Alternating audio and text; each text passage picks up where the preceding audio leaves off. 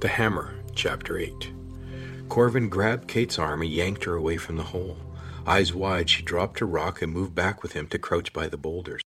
"Was that the lizard?" she whispered. Corvin nodded. "I need to block that hole again." Pulling the hammer from his pocket, he crept forward. "Be careful." Corvin chose a good-sized boulder and pulled it close to his chest with one hand. It slipped free, and he jumped back to save his toes from being crushed. "I'll help." Kate bent to the rock, but Corvin stopped her. "Here." He held out the hammer. "If the lizard comes out, hold this toward it and tell it to go away." Kate hesitated, then took the hammer from his hand. Corvin bent, heaved the rock to his chest, and stepped forward toward the gaping hole. All was quiet. He took another step forward and held the rock out as far as he could over the hole. A claw appeared. Kate screamed. Startled, Corvin lost his grip, and the rock dropped. He heard a screech of pain as it bounced and rolled away. From down below there was a scrabbling of claws, and then silence. He had to find something else to block the entrance to the lizard den. Corvin looked around and spotted a wide board from the fort. If he could cover the hole with the board, he could stand on it while Kate found rocks to pile on top. Keeping his eyes on the hole, he bent over and picked up the heavy plank. It was too heavy and dipped down toward the hole. Corvin fell to his knees to stop its descent, but it kept falling and rapped sharply on the door. The lizard sprang from the hole and sank one of its long claws deep into the wood. It glared at him, its mouth flecked with foam and muttering something. Corvin couldn't understand the words, but a gasp from Kate told him she had heard the creature. It took a step toward him, locking its fiery eyes on Corvin. One foreleg and claw extended toward him, the other hung at its side, dripping blood from the end of a claw. A bell broke the silence. Mother was calling them in for supper. The lizard turned toward the house, and its eyes fell on Kate. It took a step toward her. Her hand shaking, Kate lifted the hammer toward it.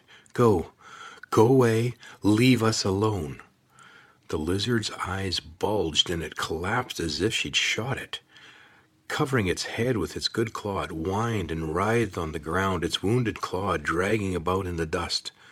Kate moved toward the creature. "Stay away, Kate, it's a trap." Kate kept her eyes focused as she advanced on the injured creature. The lizard stopped moving. Corvin had seen animals feign death and then attack. Kate needed to back away. Instead, the lizard stretched out prone before the advancing girl. Kate stood over it and raised the hammer high above her head. The creature lay perfectly still, waiting for the final blow. Kate watched in horrified silence as Kate brought the hammer down and then gently touched the lizard on the back of its neck. With a low metallic groan, the black collar around its neck quivered, then fell to the ground. The lizard pushed itself off the ground, bowed its head to Kate, and spoke a few soft words. As it backed away, she bent to examine the black band. The lizard shook its head and rattled off a string of clicks and hisses. Kate sank to her knees and stared at the object in the sand. As she picked it up, the lizard stepped toward Corvin, hissing and gesturing toward Kate with its healthy claw. What was it saying? Kate glared at the lizard and thumped the hammer on the ground. The rock shivered beneath them. "Be quiet! I told you to go away." The lizard glanced at Corvin with a helpless expression on its narrow face. "Now!" Kate barked. The lizard scurried away and retreated down the hole. Kate gently picked up the lizard's black band and then stood with it draped limply over her palm like a small black snake. She looked back at the hammer, as if weighing both objects in her hands. The dinner bell rang again. "We've got to go," Corvin croaked. "I'll put a rock over the hole." "You don't need to," Kate stated. "It won't come back now that I'm holding the hammer." Corvin stepped toward her. "How did you know what to do? Let me see that collar." "There's no time." Kate stuffed the black band in the front pocket of her jeans. Hammer in hand, she strode down the western trail. He ran to catch up to her. "Kate, the hammer." "What about it?" She shoved the hammer into her back pocket and sped up, slipping and skidding down the incline. "I need it back." Stretching his hand out, he raced after her and grabbed at the back of her shirt, but she was too fast and the fabric slipped from his fingers. As soon as she reached level ground, she broke into a run and hollered, "Race ya!" over her shoulder. Corvin didn't even try. Kate always beat him in a foot race. She was washed up and inside the house before he even got to the porch. His mother came out to pour the potato water into the washing machine and looked at him out of the corner of her eye. "Aren't you two getting a little old to be playing together on the rock?" His face and neck hot and prickling, Corvin concentrated on his soapy hands. "We were cleaning up the mess from when the old fort blew down. Didn't want that tarp blowing into the field." Corvin's heart dropped. It was another lie, but his mother would never have believed the truth. Kate met them at the door. "I didn't realize it was so late. My mom will be home in half an hour, and I haven't finished the dishes. She'll be furious. I've got to run." She started to move past them, but Corvin's mother put her hand on the door frame. "Wait," Mother said. "I want you to take your mother some of the chicken dinner." She hurried into the kitchen and dished hot food into a tin pie plate. Corvin tried to catch Kate's eye, but she just stared at the floor. There was no way he would let her leave without getting a good look at the black band. Mother wrapped the plate in a tea towel. "I'll carry it for her." Corvin took the dish from his mother's hands. "Then come right back. I'll wait for you." Corvin slipped out the door. Kate followed. As soon as they were out of earshot, he turned to her. "So what happened with the lizard?" "It was frightened," Kate responded abruptly. "Couldn't you see that?" "But what did it say? You did hear it talk, right?" Kate paused, as if thinking a long way back. "It said it could not stand against me, that I had the power to destroy everything." "What did it say when you touched it?" "It begged me to let it live. It said I was the only one who could set it free from the band. All I needed to do was touch it with—" She swallowed hard. "Let me see the black band." "No, not now. I'm tired and I need to get home." "It'll just take a second." He stepped around her and blocked her way. She snatched the plate from his hands. "I said I'm tired, and I'm not a child who needs to be walked home in the dark. I can take care of myself." She pushed past him into the shadows of her backyard, leaving Corvin alone in the alley. He turned for home. Not only did he not get to see the black band, but Kate still had the hammer. Why was she acting so strange? One minute she was his best friend, and the next she was chewing his head off. He let the screen door bang behind him as he slumped down at the table. Mother's eyebrows arched. She retrieved her supper from the oven and sat with him at the table. As they ate, she filled him in on the details of his father's new job. He was one of the fortunate ones. There were 10 or more families affected by the mine closure, and very few of the men would be able to find a job. "It's going to be a difficult winter. We'll need to help as many people as we can." Corvin barely caught what she was saying. His mind was still trying to sort out what had happened with Kate and the lizard. They finished eating and washed the dishes together. After the dishes, they played Scrabble till past 11. He found it hard to concentrate, with thoughts of Kate and the lizard continually coming to mind. Finally, Mother said they should get to bed, and although she seemed pleased for once, she was winning the game. Corvin returned the game to the pantry. As he turned for his stairs, his mother looked up. "Did you see the note your father left you?" Corvin looked blankly at her. "He left it on your washstand when he went up to say goodbye. He didn't want to wake you." Corvin ran up the stairs. Sure enough, a folded piece of paper with his name printed across the front was propped up against the water pitcher. Corvin ripped it in his haste to get it unfolded. There was only a short note. "Corvin, I'm sorry I have to leave without saying goodbye. I will come home just as soon as I can." The next 4 words were crossed out. "Call me if anything." Below the scribbled out words he had written, "You will turn 15 and be a man by the time I get back.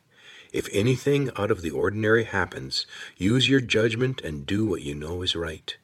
Take care of your mom while I am gone. Love, Dad." Corvin sat on the edge of the bed. He wasn't ready to be a man, and actually his mom was a whole lot stronger than he was. Still, it felt good that his dad trusted him to look after things. Downstairs there was a knock at the front door, then an agitated female voice. It must be one of the wives of the men at the mine. As the voices moved into the living room, his mother called from the bottom of the stairs. "Corvin, can you please come down here a moment?" As he entered the living room, Corvin stopped and stared. Kate's mother sat on the couch, her cheeks streaked with tears and mascara. He had never seen her look so sloppy. She took great pride in her looks and the fact that she once had a small part in a movie. Corvin's mother entered from the kitchen with her teapot and cups. She nodded at the armchair, and he sat on the edge while his mother poured the tea. Miss Polly believes you might know where Kate is gone." She fired a glance at him from beneath her eyebrows. "When you were walking her home, did she say anything to you about going somewhere?" Corvin's heart sank. "No." "Did she say anything about me?" Miss Polly asked. Corvin's jaw tightened. Every time he met Kate's mom, it seemed the conversation turned to her. "She said she was worried you'd be mad about the dishes not being done." Miss Polly shook her head. "I was only a little annoyed with her." She turned to Corvin's mother. "I get so tired from working these long shifts, you know, and it's not easy to raise a child on your own." She paused and dabbed at her eyes. "She told me she'd been busy too and had made me a chicken dinner, but as soon as I saw the plate, I knew she was lying because the towel matched the one on the bowl of pastry you sent over." She blinked her long lashes, but no more tears fell in spite of her efforts. "Kate's never lied to me before, but before I could say anything, she ran to her room and slammed the door. I left her alone while I watched my TV." She paused, probably expecting them to be impressed that she owned one of the only TV sets in town. "When I checked on her, she was gone. She took the blanket from her bed and left." Corvin's mother patted her shoulder. "I'm sure Kate will come back soon. She just needs time to cool off." "She'd better do it quickly," Miss Polly pouted. "I'm tired of phone calls about her fighting and her bad attitude. I've always been there for her, but now she keeps saying she's old enough to take care of herself." She stood up and looked out the living room window. "Dave wants me to move to Las Vegas with him. If Kate is so sure she can make it on her own, I have half a mind to just leave her here and go." Watching her reaction, Corvin wondered if there even was a half mind under that dyed blonde hair. She could be quite mean to Kate, and in the past Kate had run away and spent the night in the fort. Kate's mom turned around. "She even took my outhouse flashlight from beside the back door. She knows I hate going out there in the dark." Corvin's mom gestured for him to leave, so he headed for the stairway. He wouldn't go to sleep, though. As soon as Miss Polly left, he was going to slip out and see if Kate was up at the castle. Miss Polly called after him. "Corvin, do you know who gave Kate that lovely black bracelet?" He stopped in his tracks. "She was wearing a shiny bracelet, but she wouldn't let me look at it. You didn't give it to her, did you?" She studied his face intently, as if she would be able to read his mind. Corvin shook his head. "She said that even though I didn't want her, there was someone who did, and I thought—" She cocked her head to one side. "Did she say anything about hearing from her father?" Corvin stared blankly at Miss Polly and shook his head again, his mind racing. Why would Kate put the black band on? What had the lizard said to her? Miss Polly crossed the room and knelt before him. "Corvin, I know I haven't been keen on you and Kate playing together. It's just that I know all too well what can come of a boy and a girl spending too much time together." Corvin felt his face flush. He didn't know what to say. Miss Polly took his hands in hers. "If she goes to find her father, her feelings will be hurt much worse than if you break her heart. Please don't let her go to him." The way she said the words and tossed her hair made it look and sound like Miss Polly was acting again in a movie. His mother pulled the woman back to the couch and turned to Corvin. "Run along now to bed, son. We'll sort this out in the morning." Corvin looked into Miss Polly's face. In spite of the way she treated Kate, he truly felt sorry for her. "I'll find Kate and bring her home," he blurted out. "I promise." She smiled, and Corvin left the room to climb the stairs. That bracelet was doing something strange to Kate. He should never have let her hold the hammer in the first place. He pulled on his tennis shoes and laced them up. As soon as he found Kate, he was going to roll that boulder back over the door and cover it up for good.